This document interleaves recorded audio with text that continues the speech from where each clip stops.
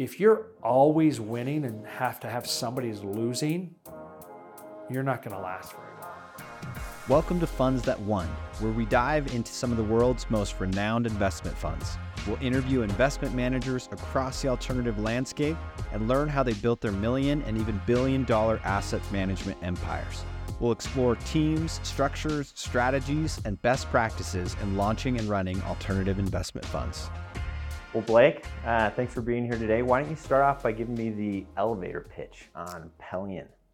Well, first of all, thanks for having me. The elevator pitch is, firm's been around since 1986. It's got a storied history of always being headquartered in Salt Lake City. And, what's been interesting is our founder had this vision that Utah would become this magical entrepreneurial place in 1986. He was right, probably just 20 years too early. So we do a lot of stuff in Utah, but we do in the Bay Area, Southern California, New York, kind of all over. But we focus on software companies at the Series A. So we're early stage investors. And almost, north of $2 billion? Yeah, so a little over $2 billion in AUM. Incredible. And it's been a ride. When I joined the firm in 2002, we were right around $70 million in AUM. So it's been an amazing last 20 plus years. Yeah. I don't know if my wife would say that, but it's been a lot of fun. So which fund did you come in on then? So I joined them right when they had closed Fund 3. Gotcha. So I wasn't part of Fund 1 and 2. While the firm was doing really Fund 1 and 2, I was running Novell's Corporate Venture Fund, which was a $300 million fund where we invested into companies directly. So our biggest win was Red Hat. Put $1 million into Red Hat. 18 months later, took out $100 million. And I thought, this venture business is easy. It's not. And then we also invested $200 million into GPs as an LP. So I've actually sat on both sides of the table, on the LP side and on the GP side. Excellent. And are these primary domestic companies, strategies, international? Where do you guys play? What's your sandbox? So 100% domestic. And because of the stage we invest, we really want to be, we'll do stuff in New York, but 60% of what we do is in the state of Utah because we're working really hand in hand with these entrepreneurs, helping them build where they need our help. Many of our companies do have operations overseas, but they're all headquartered here in the U.S. Gotcha. And from the LP side of things, are you primarily U.S. investor base or international investor base? We have a global investor base. We have a lot of great LPs here in the U.S. About a decade ago, one of our LPs here in the U.S., the chief investment officer, actually was recruited by ADIA, the Abu Dhabi Investment Authority, which then became an LP in our fund. And now we have a lot of LPs in the Middle East, in that part of the world, in Dubai and Abu Dhabi, that part of the world. And then we have some in Europe, actually some with connections into Asia, but I'd say most of our capital comes from the U.S. Gotcha. And now are you sitting across the company? Are you involved with fundraising side and then deals and everything, or where do you sit on the company side and specialize in? Well, I'll start off by saying I have an amazing group of people here at Pelion. The team here is just amazing, and so it makes my job, where I do span the operations, fundraising, investing, the whole gamut, and it's just part of the nature of the beast of who I am inside this organization. But what I have is an amazing group of people where I'm just more, I'll call it a cheerleader as they complete but I have to have an understanding of kind of what goes on across the entire organization. Gotcha.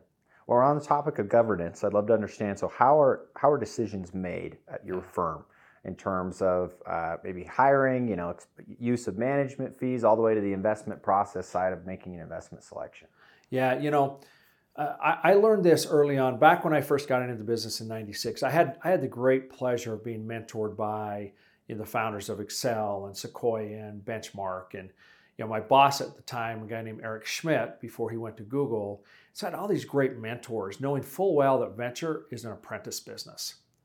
And so the way we think about it here internally is our analysts, from an investment decision standpoint, our analysts and our associates, they all are involved in the investment decision. And that's by design, because if they can start to build that muscle a couple years out of college, well, when they become a partner, and by the way, we have several former interns that have become partners here at the firm, they've grown up having a seat at the table as we discuss deals. So that's how decisions are made. It's a process where the entire investment team actually votes, should we do it, yes or no. Now, there's people with 20 years of experience and people with 2 years of experience, and we factor that in as well. And then, the hiring process, we like to involve everybody. It's amazing when you have a lot of people who can, it's gather data, gather information, knowing full well you're going to have disagreements. And then at the end of the day, somebody has to make the decision. And, we have a smaller group of people that'll do that, but we do try to gather as much information around hiring. The use of the management fees is, if we're going to spend it on marketing or involvement in something, we gather people's insights. Mm-hmm. And then, there is a smaller group that make the final decision around that. But the investment decisions are the entire investment team. Love it. And we also love to include our finance team in that. And it brings a really rich input. Mm-hmm. Yeah. So how many people do you have employed here? So we're approaching 30 people here. When I first joined in 2002, there were 7 of us. So we've grown. We have about a dozen on the investment team, and then finance has a nice group, and then we have investor relations, and then back office and operations. So yeah, and you said partners. How many partners do you have? So there are 6 partners. Yeah. Although our CFO, I treat him like a partner, and so I guess I'd say there's 7 of us here.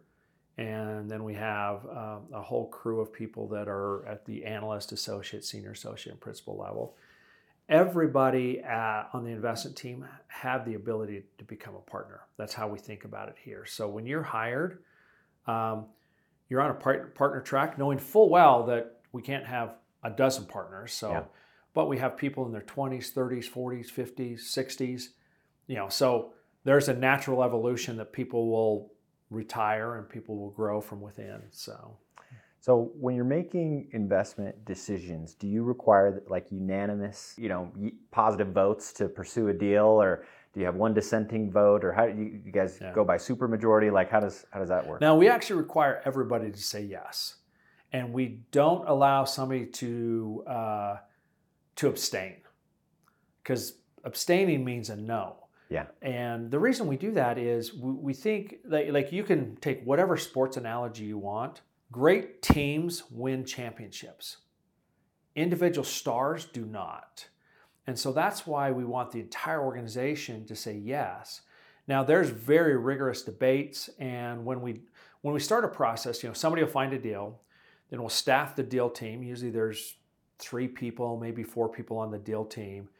And we mix those deal teams up. So if one of our associates works with me on a deal with me, well, the next deal that I'm working on, I'll get a different associate, and that associate will go work with somebody else. And we want that richness of learning from me or Chris or Jeff or Chad or whomever. And we have a couple of venture partners that we treat just like that, because they come with really rich operating backgrounds. So that's how we think about it on our side. So yeah, you don't get you can say no, absolutely, but you don't get abstain. Right. And that forces all of us to get smart about a deal. And there's been companies, like everybody in this firm knows that I don't like hardware companies. Now we've done some hardware companies, and so I'm always the biggest critic around hardware companies. And that's, scar tissue from having lost a lot of money on hardware companies. Right. But I also look at my partners, if they really are pounding the table and the metrics, I try not to let my bias, or for that matter, anybody else's bias. We know what everybody else's biases are. Your bias can't impact it. It has to be the fundamental metrics of the business on where we make a decision. Gotcha. So do you make those decisions through a structured investment committee meeting, or what does that look like? Yeah. So there's 3 types of meetings. There's what I call my executive staff, which is just the partners. And we discuss a lot of stuff, but we try not to make any sort of decisions around investing inside of that. Mm-hmm. Then I have partners meeting, and that includes everybody: finance team, investor relations, operations, everybody sits in there. And I think it's important for everybody to understand what's going on within the portfolio. And then following that, we have just the investment. Everybody on the investment team sticks around. And within that conversation, we've already talked about a lot of those companies, but within that conversation, it is, first and foremost, there's been multiple conversations about that. Everybody on the team has met the company. We've had conversations. And so we do a formal, okay, I want to invest. Here's how much I want to invest. Here's the parameters that I want to go negotiate. So we try to give the investment or the deal team, pre-money, post-money, parameters, deal term parameters. So they're not having to run back to the team and say, well, it's $1 over the post money that we all agreed to. Because that just drives not only the entrepreneur crazy, but the deal team crazy. Right. And that's how, once we approve a deal, with parameters, and they go off and negotiate term sheets and those, if something starts to fall outside of the term sheet, there's structured conversations and then there's unstructured conversations. Mm-hmm. Like in our lunchroom, we'll sit and talk about deals for a couple hours. Yeah. So awesome. Yeah. Do you guys have a structured LPAC? We do. Tell me about that. So each one of our funds, it's typically the largest investors in that fund become the LPAC. So right now we have Fund 4, 5, 6, 7 that are still active funds, and each one of them has an LPAC member or an individual LPAC. Now, we've had the good fortune with many of our LPs have been with us for 20 plus years. So there's individuals that are on the LPAC for 4, 5, 6, 7. So it's the same person, but it's specific for the fund. They're great. We utilize them to help us, like, what are best practices? These guys are seeing fund dynamics a lot more than we are. Yeah. So what are some best practices? How is reporting put together? We use them around, structural things here internally. How should we think strategically about co-investments? So for us, I bet if I'm not interacting with our LPAC at least on a quarterly basis or maybe 3 times a year, like we have a single meeting once a year in connection with our annual meeting. And then we'll have lots of interaction throughout the year. Sometimes they're in person, sometimes they're through email, sometimes they're, just a phone call. And that's how we do it. Love it. So where you've got these multiple funds in the same product vein, do you require that 90% of your Fund 5 is deployed before you can start deploying out of Fund 6? Or do you have shared assets among the funds? Yeah. How do you guys think about kind of the details? Yeah, so within our documents, 70% of the fund has to be called or committed before we start raising the next fund. Now, you heard me say the word called or committed. We can commit dollars in a reserve standpoint, but the way we typically think about it is we want to have somewhere between 45 to 55% of the fund. So on average, 50% of the fund invested into new deals. And so as you're tracking along, once you hit that 50% mark or 55% mark, you should be turning on a new fund. So you're back here with, let's say I've committed 40% of the capital. I've reserved another 30%.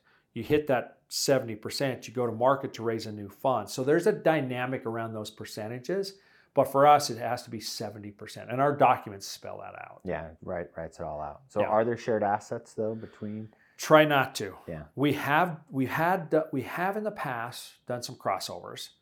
It requires LPAC approval by both funds to do it, because you can imagine the weirdness that gets into that. You have different LPs, conflicts of interest. Yeah. So, in the 26 years I've been doing this, I think I've done a crossover investment 3 times. Okay. And, when we were doing them, it was because we were hitting concentration levels within our fund. So 10% of our given fund can invest in a single asset. And a company that's doing really well, you hit those concentration levels. Mm-hmm. Well, you can do one or two things. Either 1, get approval to go above it. 2, stop investing. 3, cross it over. So we've done that. We've done the crossover. This company called Cloudflare. And by the way, our LPs were more than happy to get it into, we actually put it into Fund 5 and Fund 6 as well. It was an amazing business. The founders of that company are just like unbelievable. They built a $20 billion company. So we don't like to do it. It takes approval on both sides. If I roll forward to today, when we start to get hot concentration levels on a company, we know that company is working. We actually have a pretty robust co-invest program. Gotcha. And that's where we bring that in, and we're able to continue to take our pro rata and go above our concentration level. The fund will always stay at our concentration level, but we get more money into the businesses because of what we call SPVs. Yeah. Yeah. Right. Hey guys, thanks for listening. As you know, we don't run ads on this channel. So if you could really help me out, if this podcast has added any value to you or your business, please subscribe, rate, and review. I would appreciate that greatly. Thank you. So on that, if you have a great performing asset and it's past, you're structured as 10-year terms, 10 years on your funds, and it goes past the 10 years, you probably have a few one-year extensions at your discretion. But what about these assets that are just, to take a company to IPO can take decades, right? Yeah. And so how do you guys think about that? Do you roll it over into continuation vehicles, or do you keep it all out of the same hood? So we have that right now. Like our fourth fund has one asset left inside of it. It's a 2007 vintage year fund. Wow. The company in that is $100+ million in revenue, doing great. So you hit your 10-year mark. You have 2 one-year extensions at our discretion. And then beyond that, it takes LP approval. And we've never had any issue getting our LP approval. We're not taking management fees. Yeah. So we're continuing to manage those assets, and we're wanting to maximize their returns. Now, there's these GP continuations. There's all of those sorts of funds that are becoming pretty popular right now that we continue to explore for some of these older funds. We've not done any of those yet. We may, but for us to continue with an asset or a fund to keep it open, it takes our LP approval, and we have to get it every year. Right.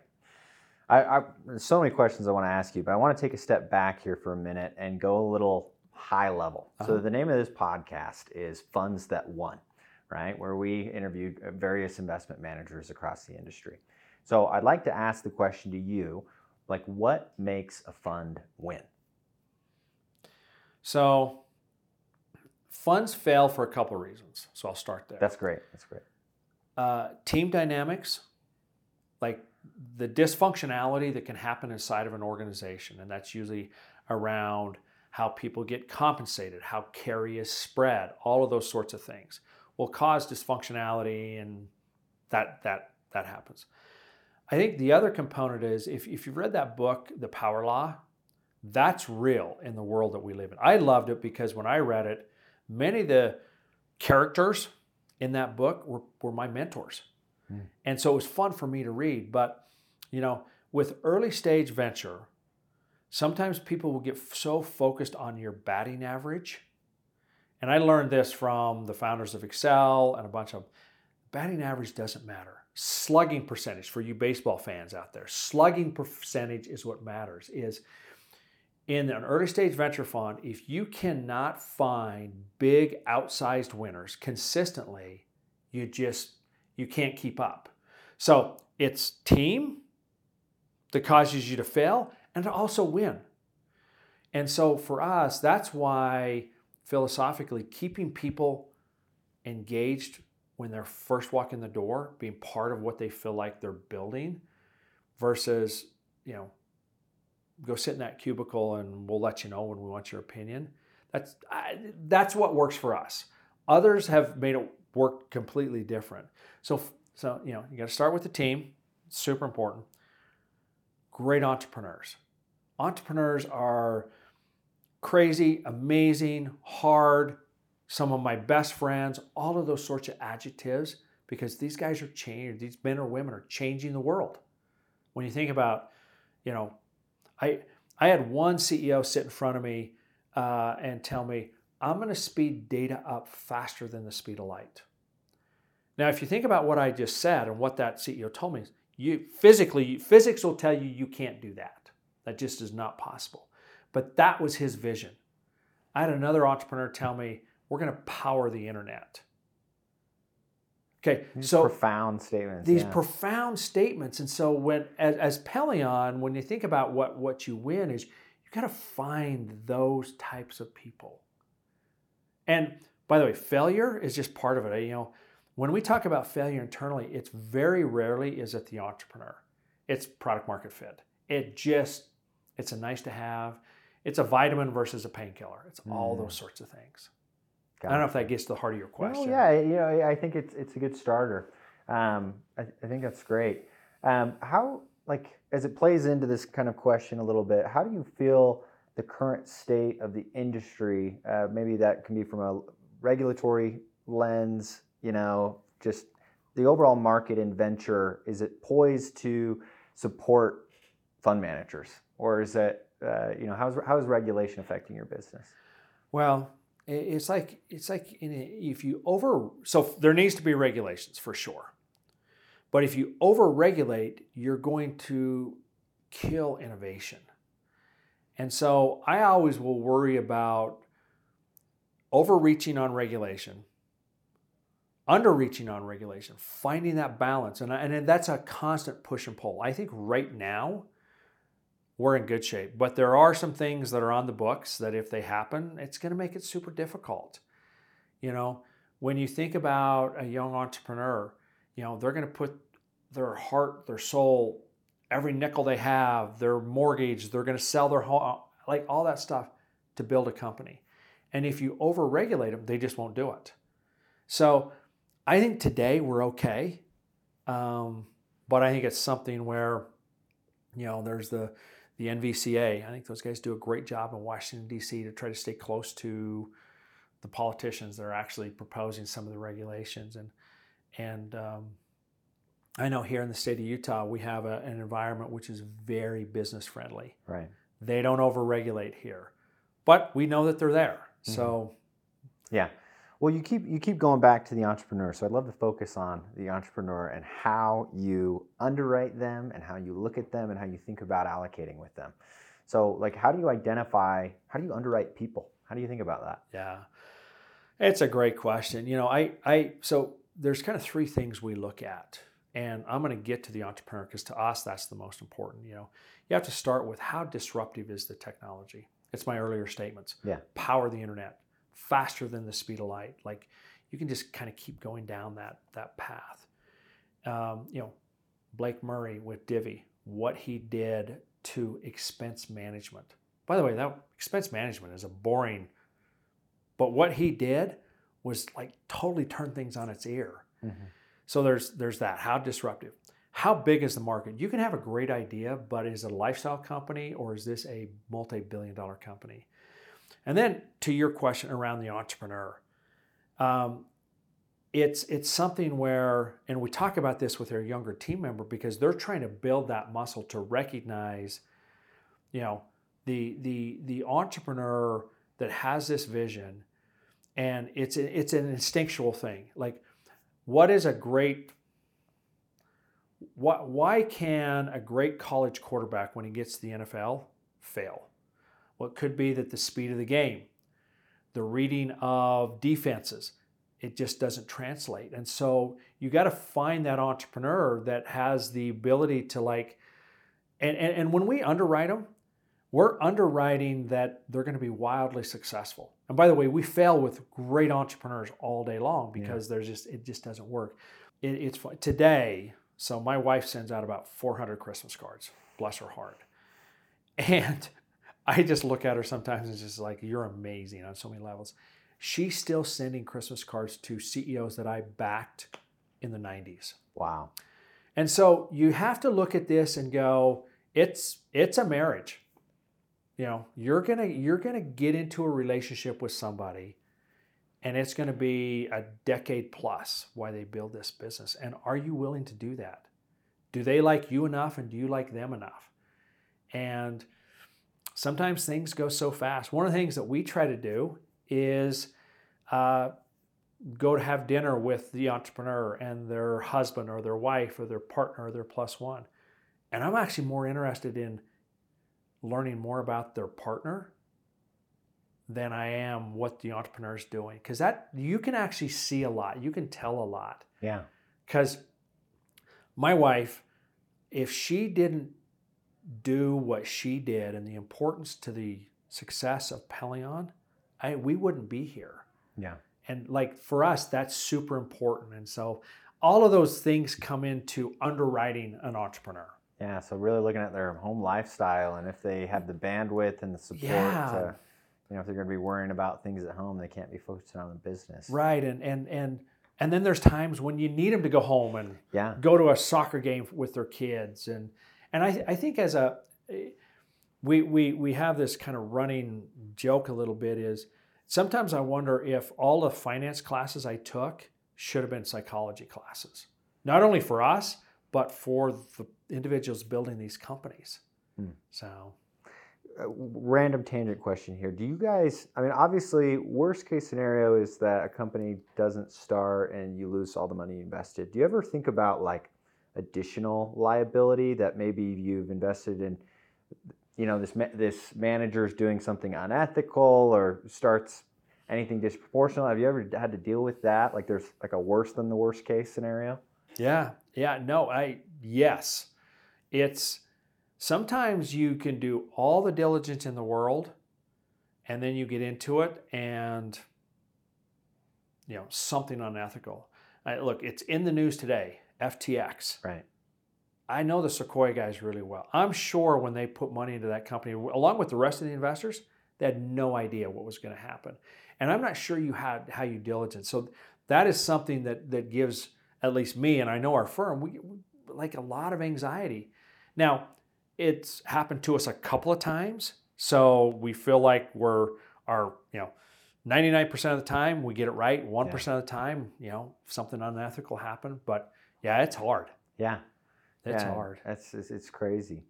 You're starting to see like just in the industry. I feel like we're seeing more of those scenarios, right? Where there's kind of this group think into, a Theranos example, right?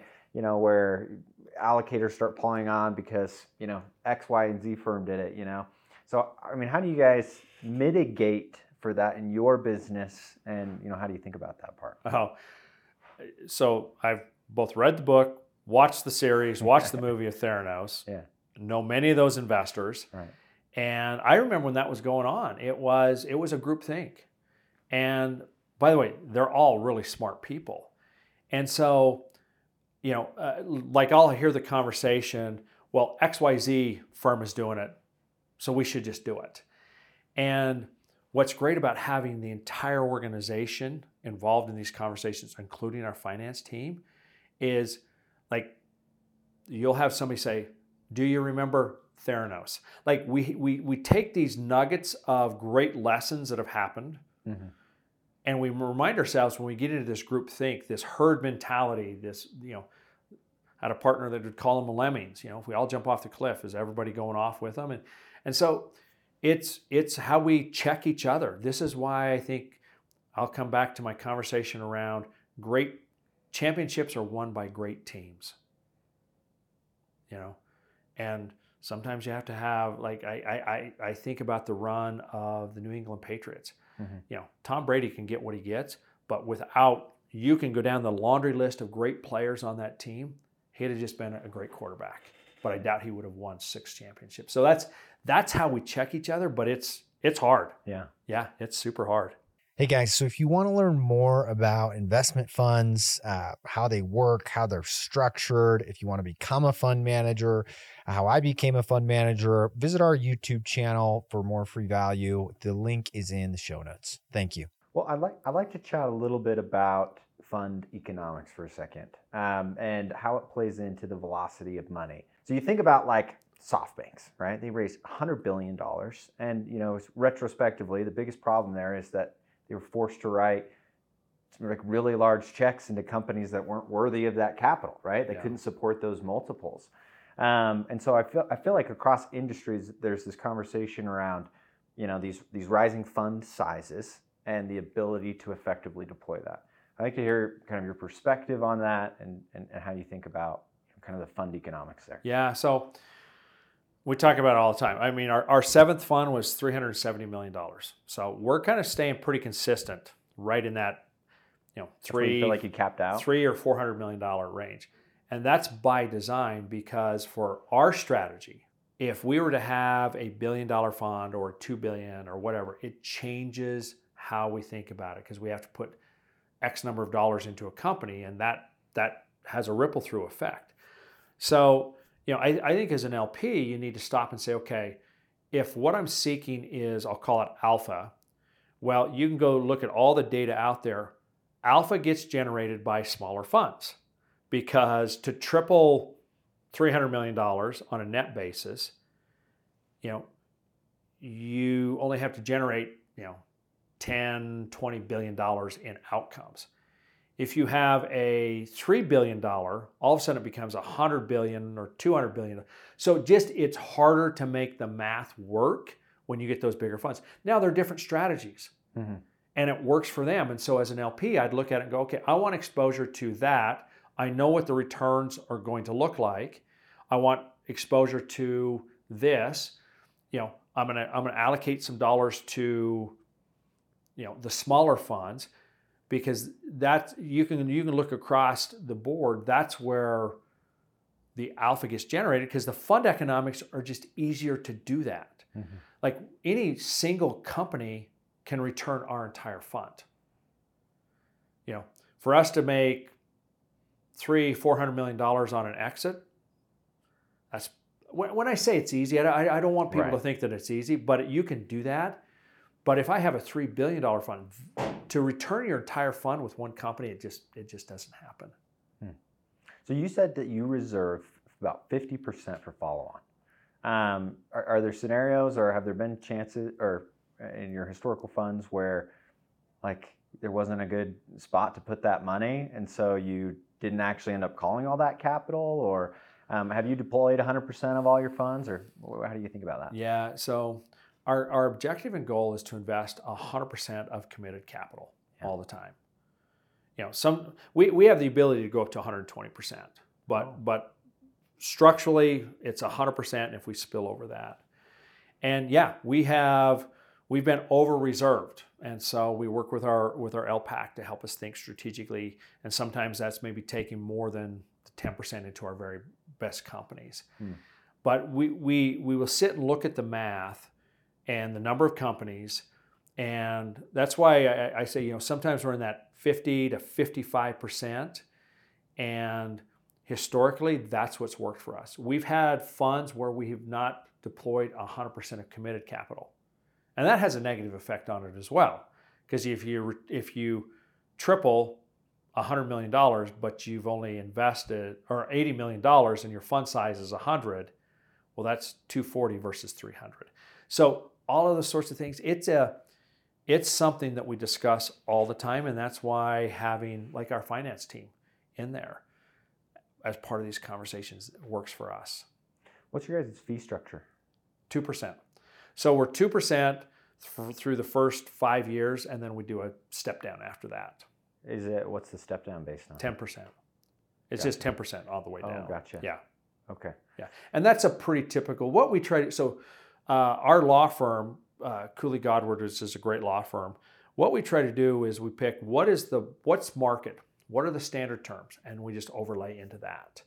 And so that's the pretty standard terms out there. So through your acquisitions period, you're charging higher fees, and then it steps down, so your lift becomes lighter. Right. Are you charging any deal-related fees on top of that, like acquisition fees or anything like that? We don't do that. If there's a scenario where the partner who sits on the board receives either shares or compensation, those belong to the fund. So the partner will take them, we give them back to the fund, and then those flow through to our LPs. Gotcha. Yeah. Gotcha. It either flows through to the LPs or it reduces the management fee. So there's an offset. We usually will just flow them through, because we'll get, like, if we don't do it very often because it's rarely, but if the company is doing it and the other investors are taking them, well, then we'll take them, but we'll give them to our LPs. Yeah, gotcha. Well, as we wrap up here, I got some more personal related questions here. Thanks for letting me dive into Pelion a little bit and understand Well, thank you. the dynamics there. What advice would you have for somebody that's just starting out, just getting into this? Find great mentors. Find people that are further down the path than you. Learn from their mistakes. This is not I think people get into the fund management business with the idea that, next year I'm going to be a multi-billionaire. It doesn't work that way. No. This is I had one of my partners describe it as get rich slow. Yeah. And I don't want people to focus on the fact that this is all about money and getting rich. I would say figure out what your North Star is. Learn from others. Figure out what abundance mentality means to you. What I love about this organization and these people is not only inside of Pelion, but in the greater ecosystem, sometimes we don't get everything we want when we fund a company. We don't get the ownership. We don't get this. But if you go at it with an abundance mentality, you're going to be okay.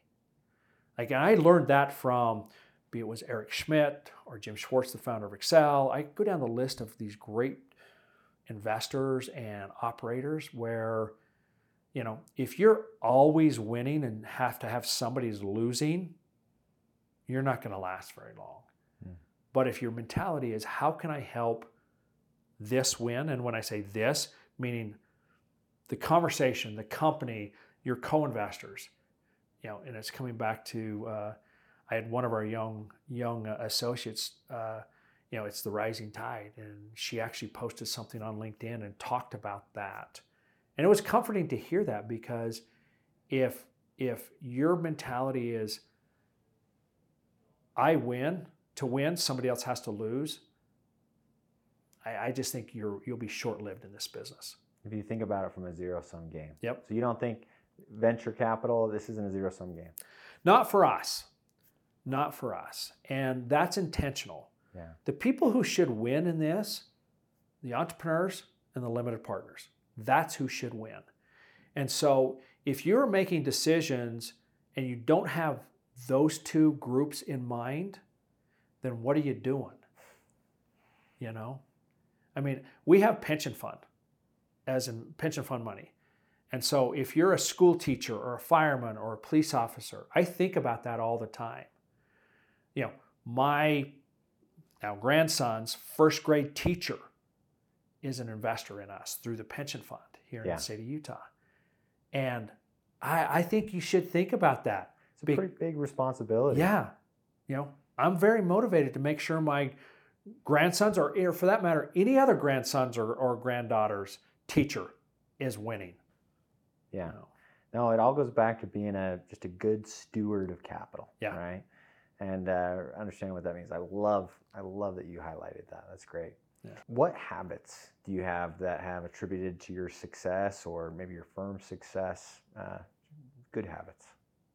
As a kid growing up in a small town, you have to play every sport on the planet just to field enough players.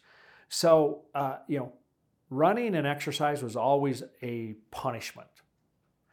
Well, my wife was a big exerciser, and so early in our marriage, I started exercising, and I can tell how I act inside this firm, how I act towards entrepreneurs when I don't have that release valve. So for me, that has been really important, because I'm able to go clear my head. I travel a lot, and one of the funnest things for me to do is put on a pair of shoes and go for a 5 or 6 mile run. First of all, I've seen some amazing, since you lived in Stockholm at a point in your life, I'd never been to Stockholm. I went there, I went for a run. I got lost. I ended up running 9 miles, but it was the most amazing experience I had. It took me about 2 hours, because I was stopping and I was taking pictures and just kind of navigate. So that there's one habit that I have. I think the other habit is never make a decision when you're mad or when you have euphoria. Some of my worst decisions I've made in my life has been when I was upset about something and I make a decision. And then when I calm down, I'm like, oh, that was really dumb. Or I'm so excited about something, I make a decision. I'm like, maybe would have changed that. So I'm constantly reminding myself. So from a habit standpoint, look, Audible's been great. I read a lot. Well, thanks to Audible, I read a lot. And you know, I like to exercise. It keeps my head clear. And you listen to Audible while exercising, while running? Actually, I watch movies while I'm running. Really? That's how I watched Theranos. It was a 5-mile run. I watched the whole thing on Theranos. No way. Yeah, so I have my iPad. I get on my treadmill or bike or whatever, kick on a movie, and there you go. All right. Yeah. Good habits there. Yeah. Well, awesome. On the flip side of that, do you have any either personal or business pet peeves? You know, things that just drive you crazy that other people do sometimes. You're like, come on, what are you doing? You know, I'll put it into the category of no one knows everything and everybody's imperfect. And when somebody comes across as they have an answer for everything, I'm like, come on, slow down, take a breath. We know full well that we live in an imperfect world. Being an entrepreneur, being a venture capitalist, you make tons and tons of mistakes. And so there's that. The other pet peeve I have is, and the team here laughs at me, being late. Like I grew up where being 10 minutes early was being late, and that just was my dad. Mm-hmm. So the running joke is, like if I'm traveling with somebody and they beat me to the lobby, they'll take pictures and we have a Pelion text thread, and a text will go out, we beat Blake to the lobby. So being late is one of my pet peeves. The other one is follow up. I think that you owe somebody the respect to follow up in a timely fashion. I make that mistake all the time and don't do it. But those are a couple of my things, and I try to share that with the team here, where being on time, following up, it doesn't take a lot. You don't have to go to medical school to do those two things. And then, you know, I have a hard time doing it, but you know, kindness is a good thing. Mm-hmm. Sometimes hard kindness comes into play, but figure that out too. Love it. Blake, thank you so much for your time today and sharing these words with emerging managers. Really appreciate it. Thank you. Love what you're doing. Like I think this is amazing, and there should be more people trying to fund great entrepreneurs. I love what you're doing. Thank you. Yeah. All information shared are the sole thoughts and opinions of the author. Do not take any information as legal or financial advice. You should seek a certified accountant and a professional legal team before taking any further action. We are not selling or soliciting a security in any way, shape, or form. This content is for educational purposes only and is not to be construed as financial or legal advice. Clients of Fund Launch or Black Card Capital Partners may maintain positions in securities discussed on this podcast.